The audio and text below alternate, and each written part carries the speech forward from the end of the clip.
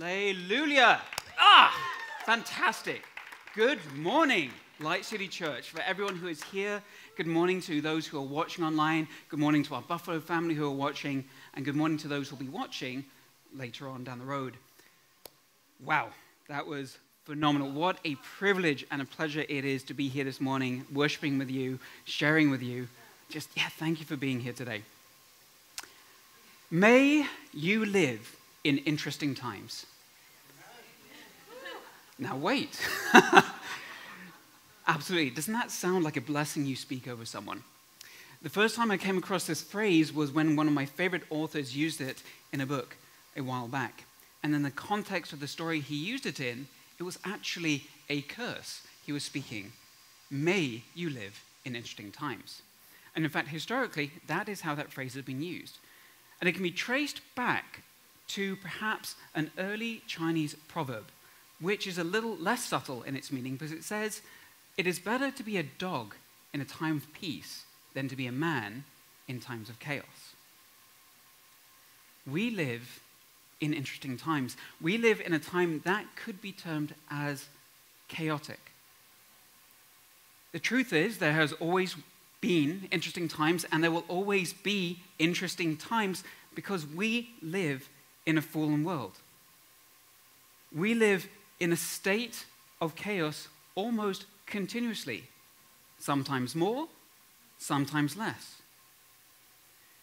We're not always experiencing, however, such interesting times on a global scale or even a national scale.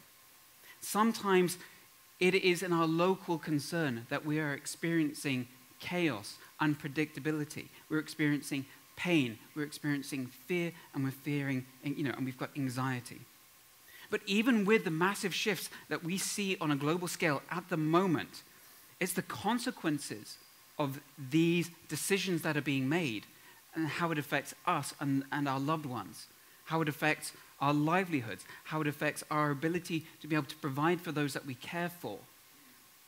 That is where our concern comes in during these times. And naturally, we'd like to have control over these situations. We like to know what to expect. And as much as we try to wrest control from our day-to-day circumstances, the unexpected happens. And the added wrinkle today is that we are exposed to so much information that we have to process, information that we have to sift through, information that we have to decide, is this right? Is this wrong? Is there bias? Is this correct? In fact, research shows that we are exposed to as much as 34 gigabytes of information daily. That is the equivalent of 105,000 words that we are bombarded with and that we have to process either consciously or subconsciously. It's no surprise that stress and anxiety have become such huge factors in our day-to-day life. I mean, so much so that we're not even aware that we're stressed because we live in a constant state of mid to low levels of anxiety all the time.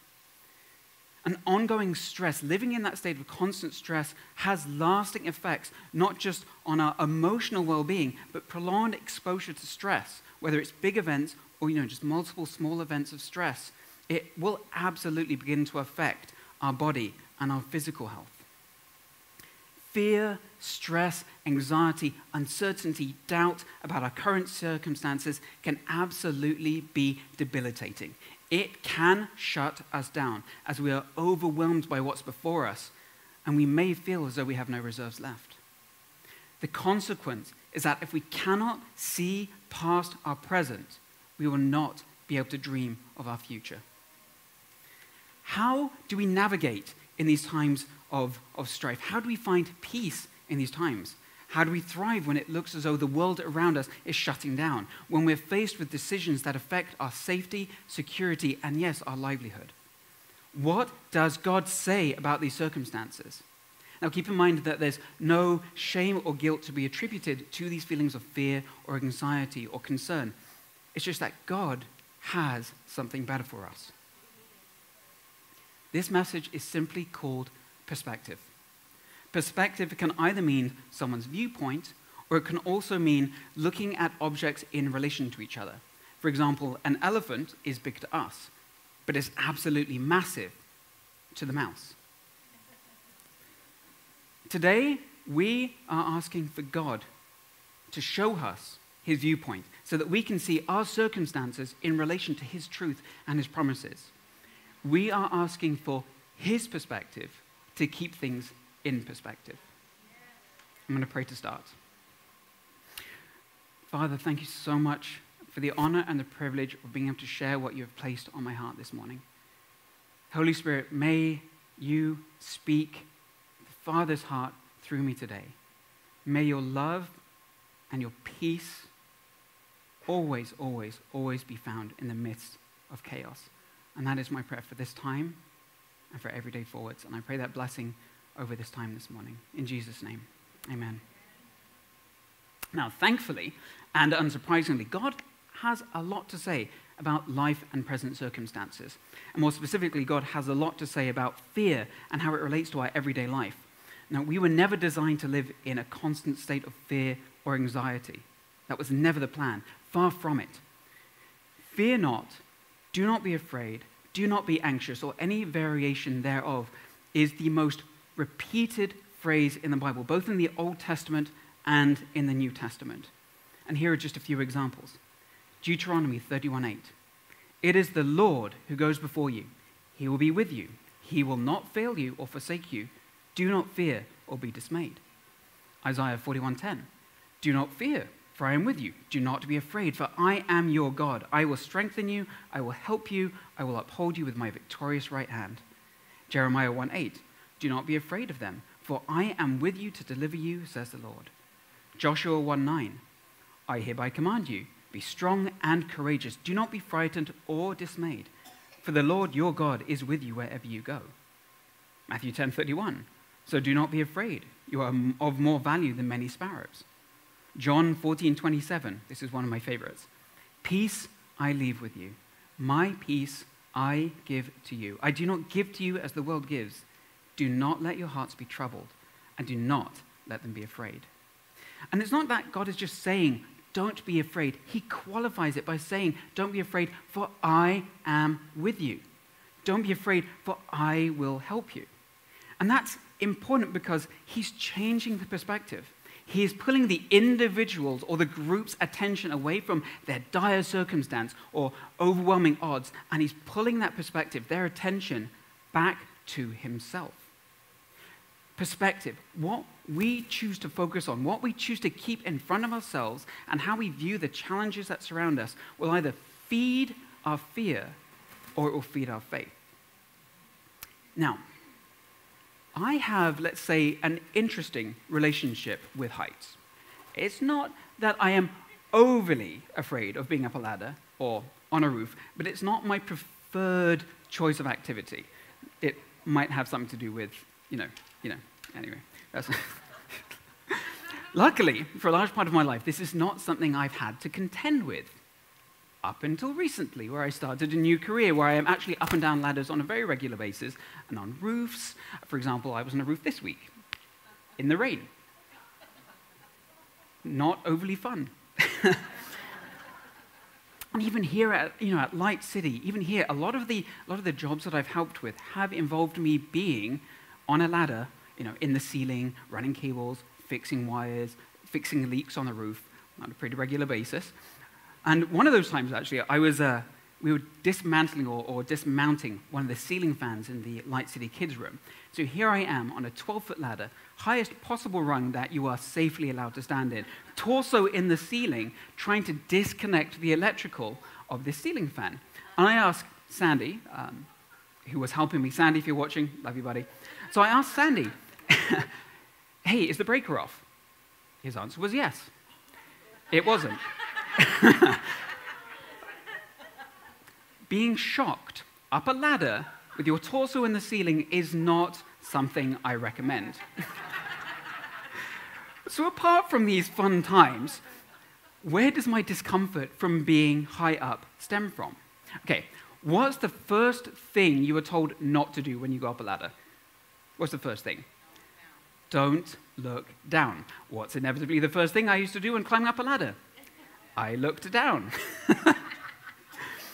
Now, in looking down, my focus, my perception shifted to suddenly being very aware of the ground below me. It became very aware of worst-case scenario options, as in the floor, as in me falling onto the floor. Nothing in my circumstances physically changed the moment I looked down. I was still on the ladder. Nothing had happened. My ability to climb the ladder hadn't diminished. But in focusing and acknowledging worst-case scenarios, how I acted up that ladder and the decisions I made while being up there are vastly affected by this new perspective. The fear itself could cause the very thing I'm afraid of to happen, because in that very raw emotion, I could make mistakes.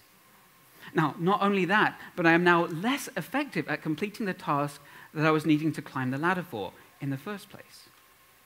When I learned to keep my focus on the task at hand and not on the ground below me, I have learned to be more and more comfortable working in high places, which I'm sure my boss, Jason, if you're watching, which you will be, I hope, is a good thing.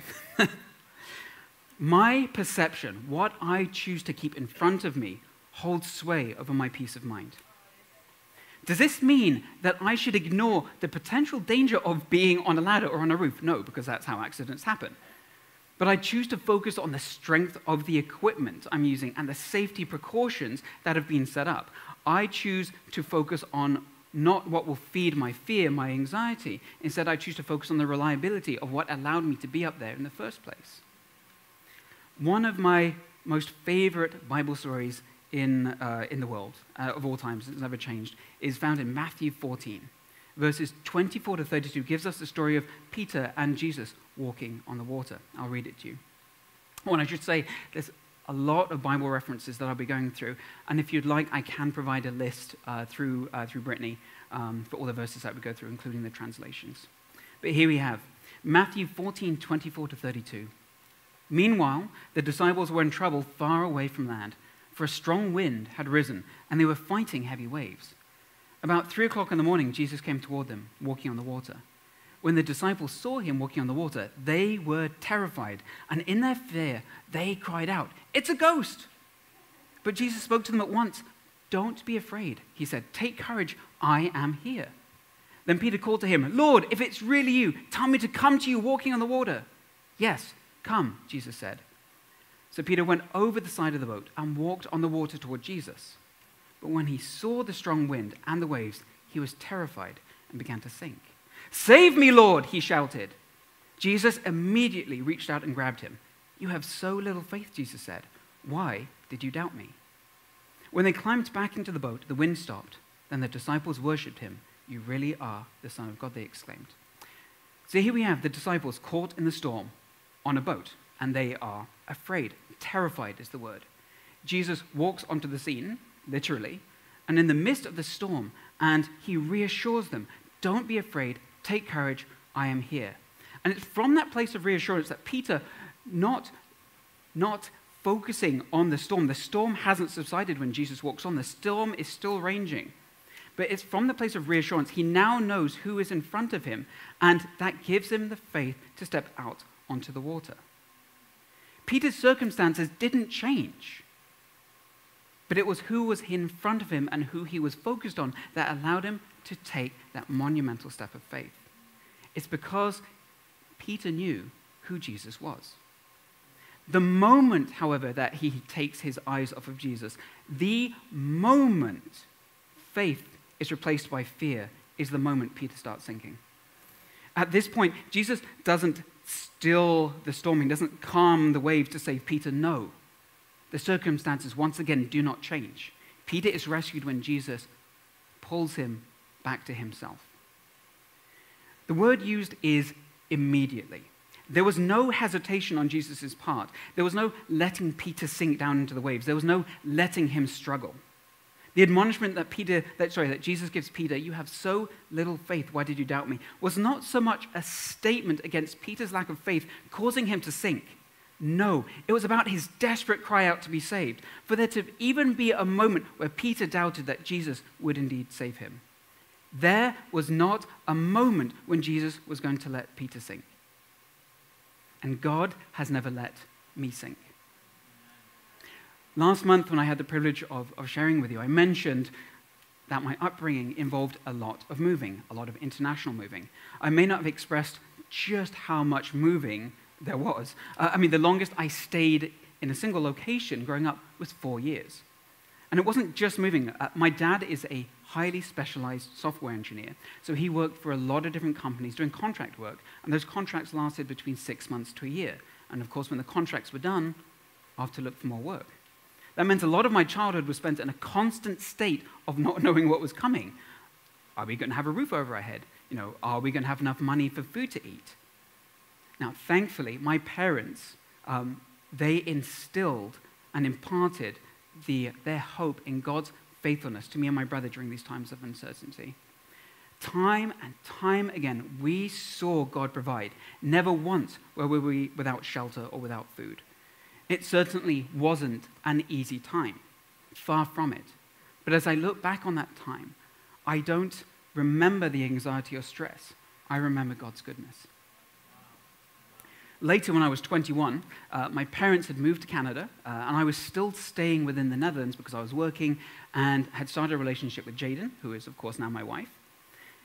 Working in Amsterdam, Amsterdam is one of the most densely populated urban centers within the world.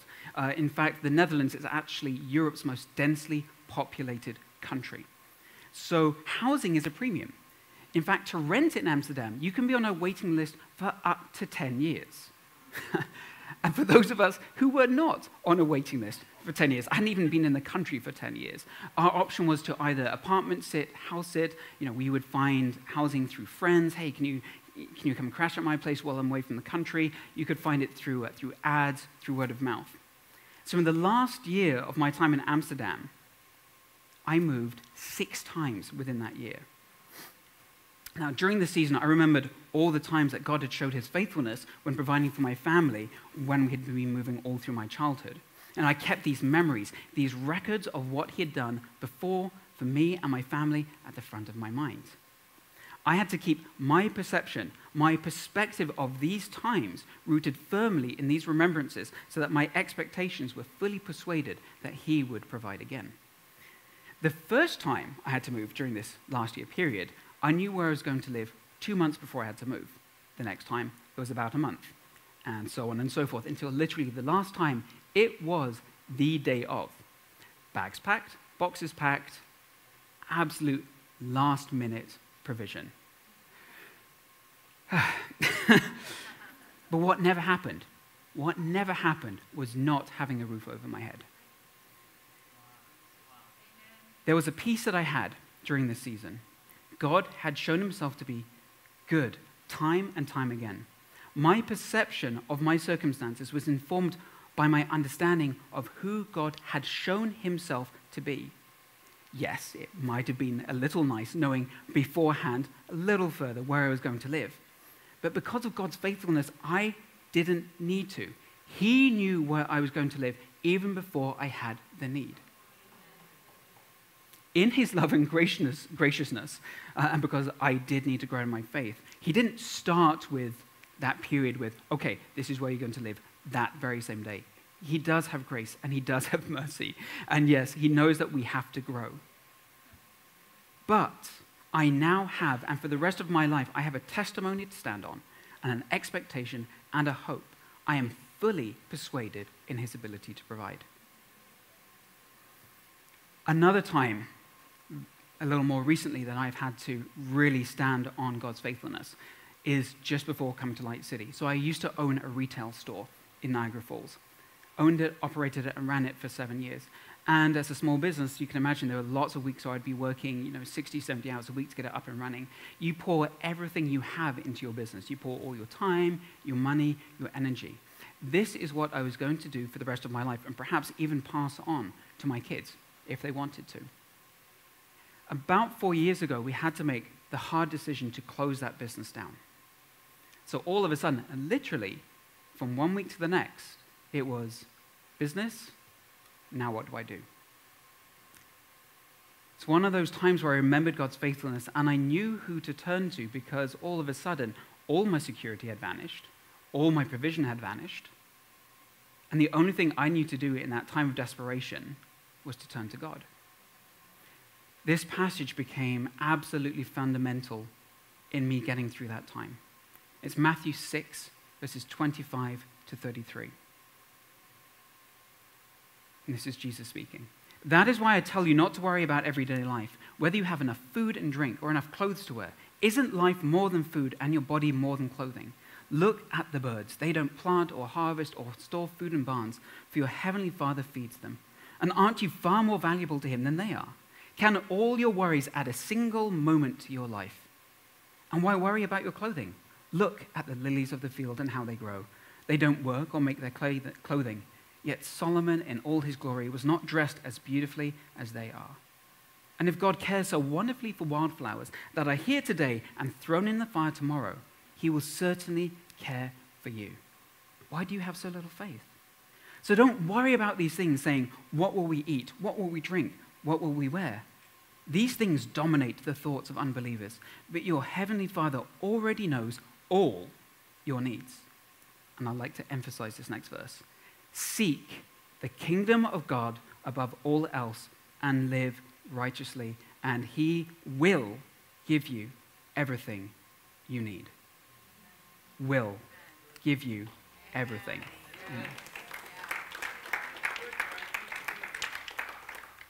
And as we continue looking at perspective, does it mean that we are to just focus solely on our current day? That we should only concern ourselves with what is directly in front of us? Absolutely not. The goal is that we can move past our current circumstances so that we can indeed dream with God. We should dream with God, and we can absolutely ask him for what purpose he has for us, what steps, what good works he has laid out before us. We should anticipate what's ahead with hope, because our hope is not anchored in a system or a plan or even having every question answered. It is anchored in the unchanging God and his promises, who has spoken time and time again, I am with you. When our circumstances seem overwhelming, when we are surrounded by what seems impossible to move through, God is a waymaker. The Bible is full of stories, of testimonies, of ways made where there seemed to be no way. When the Israelites were chased out of Egypt by the Egyptians and they were cornered at the Red Sea, what seemed like an insurmountable barrier in the natural, God parted the waters of the sea. When God delivered the city of Jericho that was surrounded by impenetrable walls, he made the walls fall.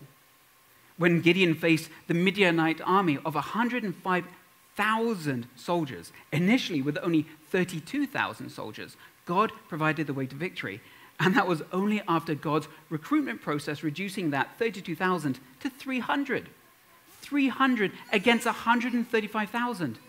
And God made a way.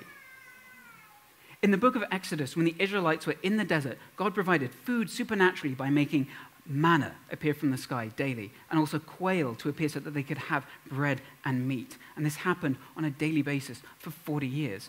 And they were only meant to gather enough manna for the day, and if they gathered more than that, they found the excess had become rotten and unedible the next day.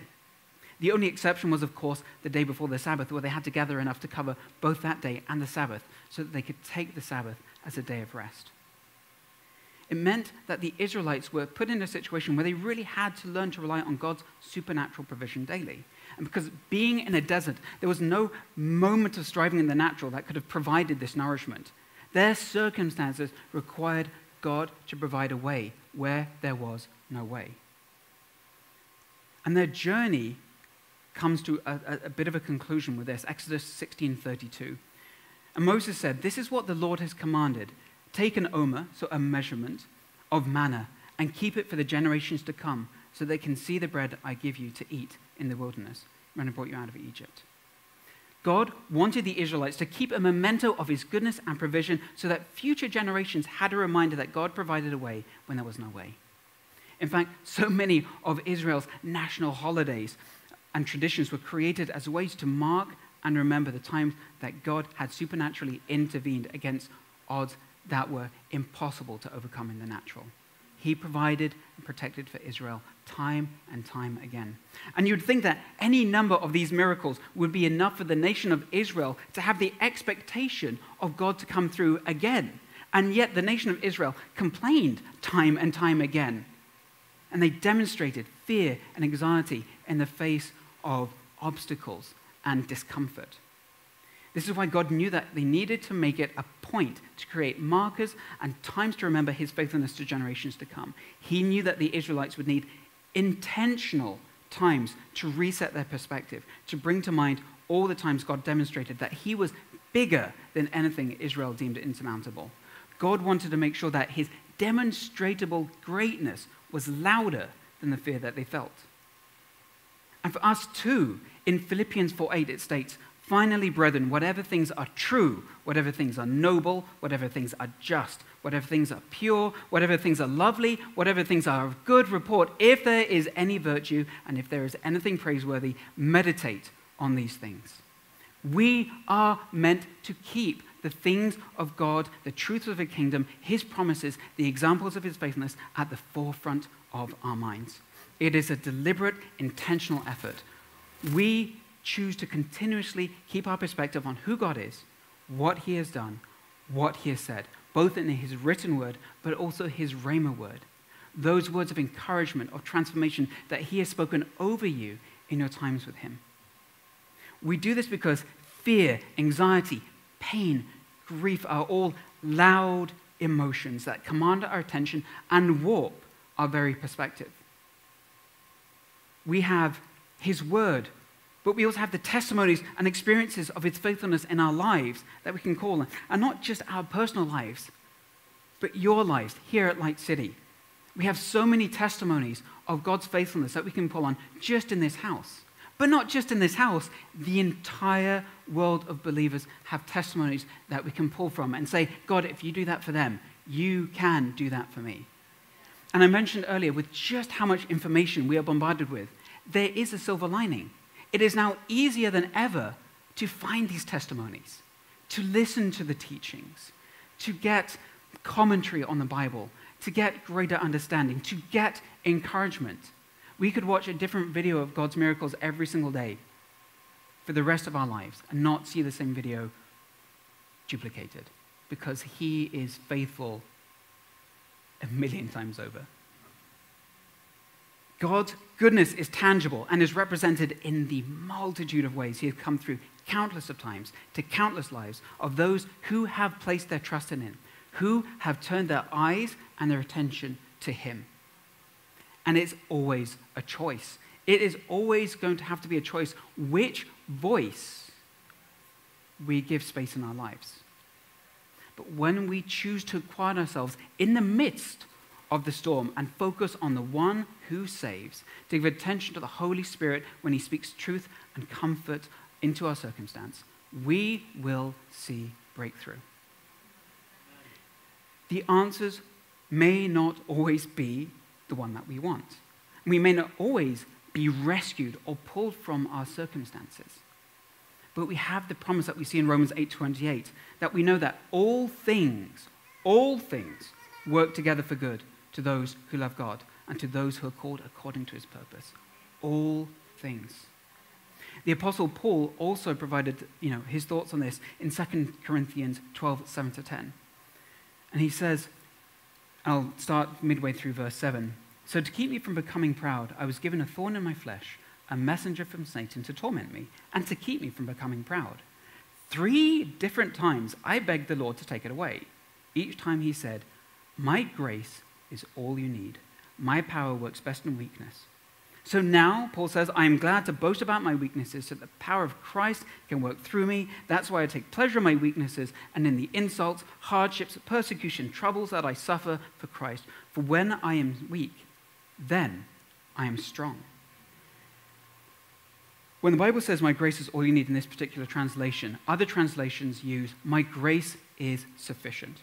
And the Greek word for sufficient is archeo, which can also mean to be possessed of unfailing strength. And so the emphasis here is that God's grace really is more than enough for us to thrive in spite of our challenges. We do not celebrate or worship due to lack of difficult circumstances. I mean, who here has ever had a period of time where there's not been at least something that is on our mind? No, we worship because of who is in the midst of those circumstances with us. It's when there seems to be no way out, when we have no other option, when our wisdom and resources do not provide a solution. That is when God and his unfailing strength says, do not fear, I am with you. He is with you.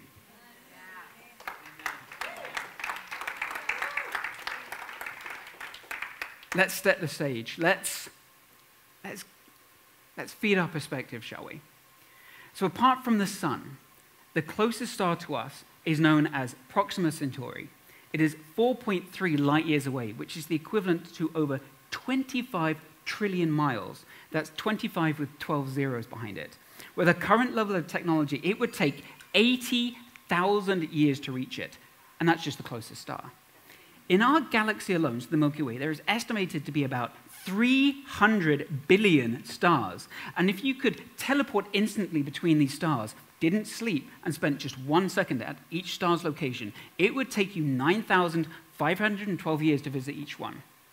However, in the known visible universe, estimates place a number of stars between 1 billion trillion and 70 billion trillion. That's 70 with 21 zeros behind it.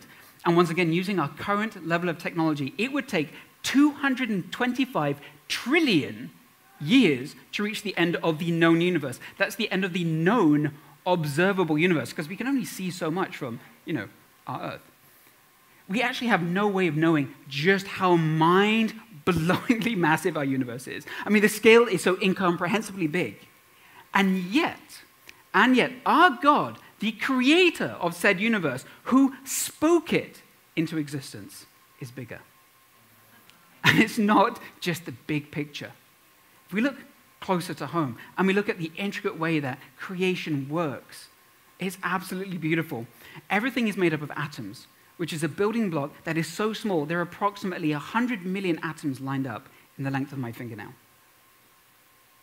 And you just look at the complexity of our body, look at the complexity of our circulatory system, look at just how wonderfully we are made. Theoretical physicist Michio Kaku said, the human brain has 100 billion neurons, each neuron connected to 10,000 other neurons. Sitting on your shoulders is the most complicated object in the known universe. And our God designed and created it. There is no limit to the detail our God commands. He is the God of the macro and the micro, the God of the big picture and the intimate detail. He is the Alpha and the Omega, the beginning and the end, the creator, not the created. There is nothing too big or too complex that he cannot overcome, and there is nothing too small, too seemingly insignificant that he is not aware of. And he is with you. In perhaps the most rhetorical question that has ever been asked, the Bible says, if God is for us, who can be against us? And indeed, if God Almighty is for us, who or what can be against us? It's not even a contest. Imagine, so have you ever watched, grade ones play soccer? It's adorable. They chase the ball. It's just like watching these colored mobs just follow. It's fantastic. I love it. But imagine taking, a grade one soccer team and replacing one of the players with, say, Messi, who is widely considered to be the greatest soccer player that has ever existed. That might be up for debate, but still, he is quite fantastic. And all of a sudden, he's like, hey, Messi, play with these kids. Don't hold back. Use all your skill. Use all your ability. If I was a betting man, I would probably bet on the team that Messi's in, because it wouldn't even be a contest. And then you take that idea and you increase it exponentially. It's not even a contest. We have God with us. What circumstance could we possibly be facing that is insignificant to him? Or it's not insignificant. Anyway, either one. Let's put it this way. I might get you to shout in a little bit. We're going to have some fun. Kids in the playground, when they have, differences, when they have beefs with each other, what's one thing they say? Do you know who my dad is?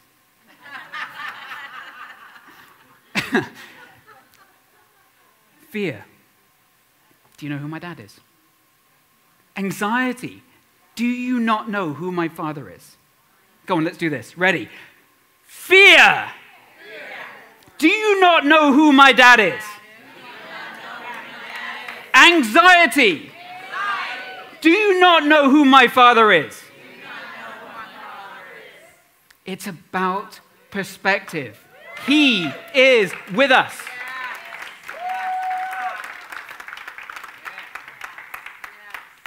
Now, you may or may not have noticed this glass of water that is next to me, and you may or may not have noticed that I actually haven't had a drink from it.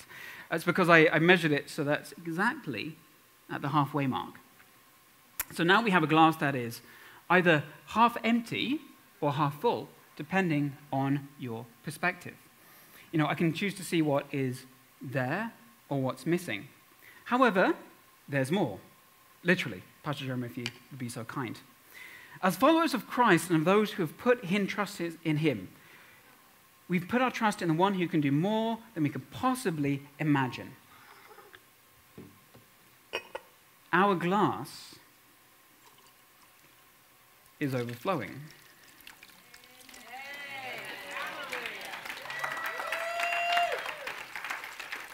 Because our God is not limited by what we see in the natural. Our God has the entire abundance of heaven at his command to pour into our circumstance. In fact, this jug doesn't even do this illustration justice. I mean, if I had a faucet that I could put over this and turn it on and just leave it running for all eternity, that's a better illustration. If I could actually take this cup and put it under a waterfall and just leave it there, that is a better illustration of just how big our God is, just how much abundance we can tap into when we focus on him and not our circumstances, because he is with you and he is for you.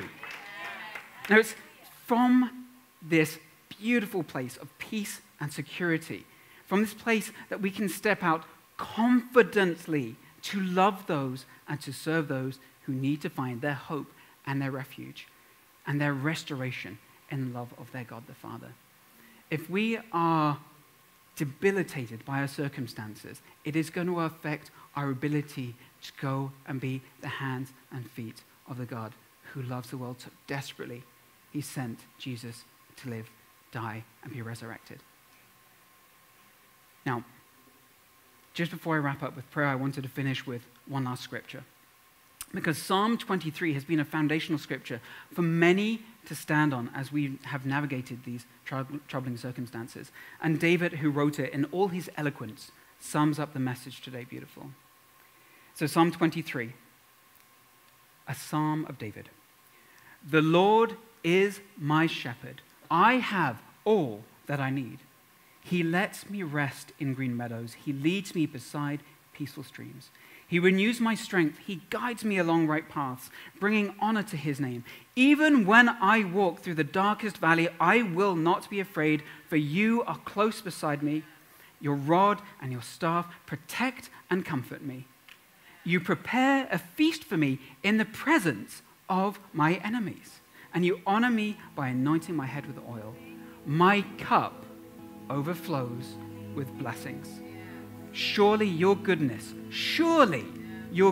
and unfailing love will pursue me all the days of my life, and I will live in the house of the Lord forever.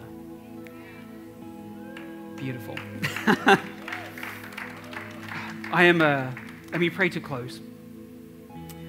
Father, you are so unimaginably big. You are the Almighty God. And yet, you know me by name. You know the hairs on my head.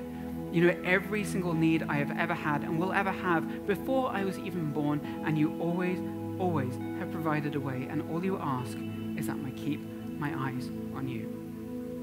You are more than capable. And you are more than worthy for my attention to always be turned to you.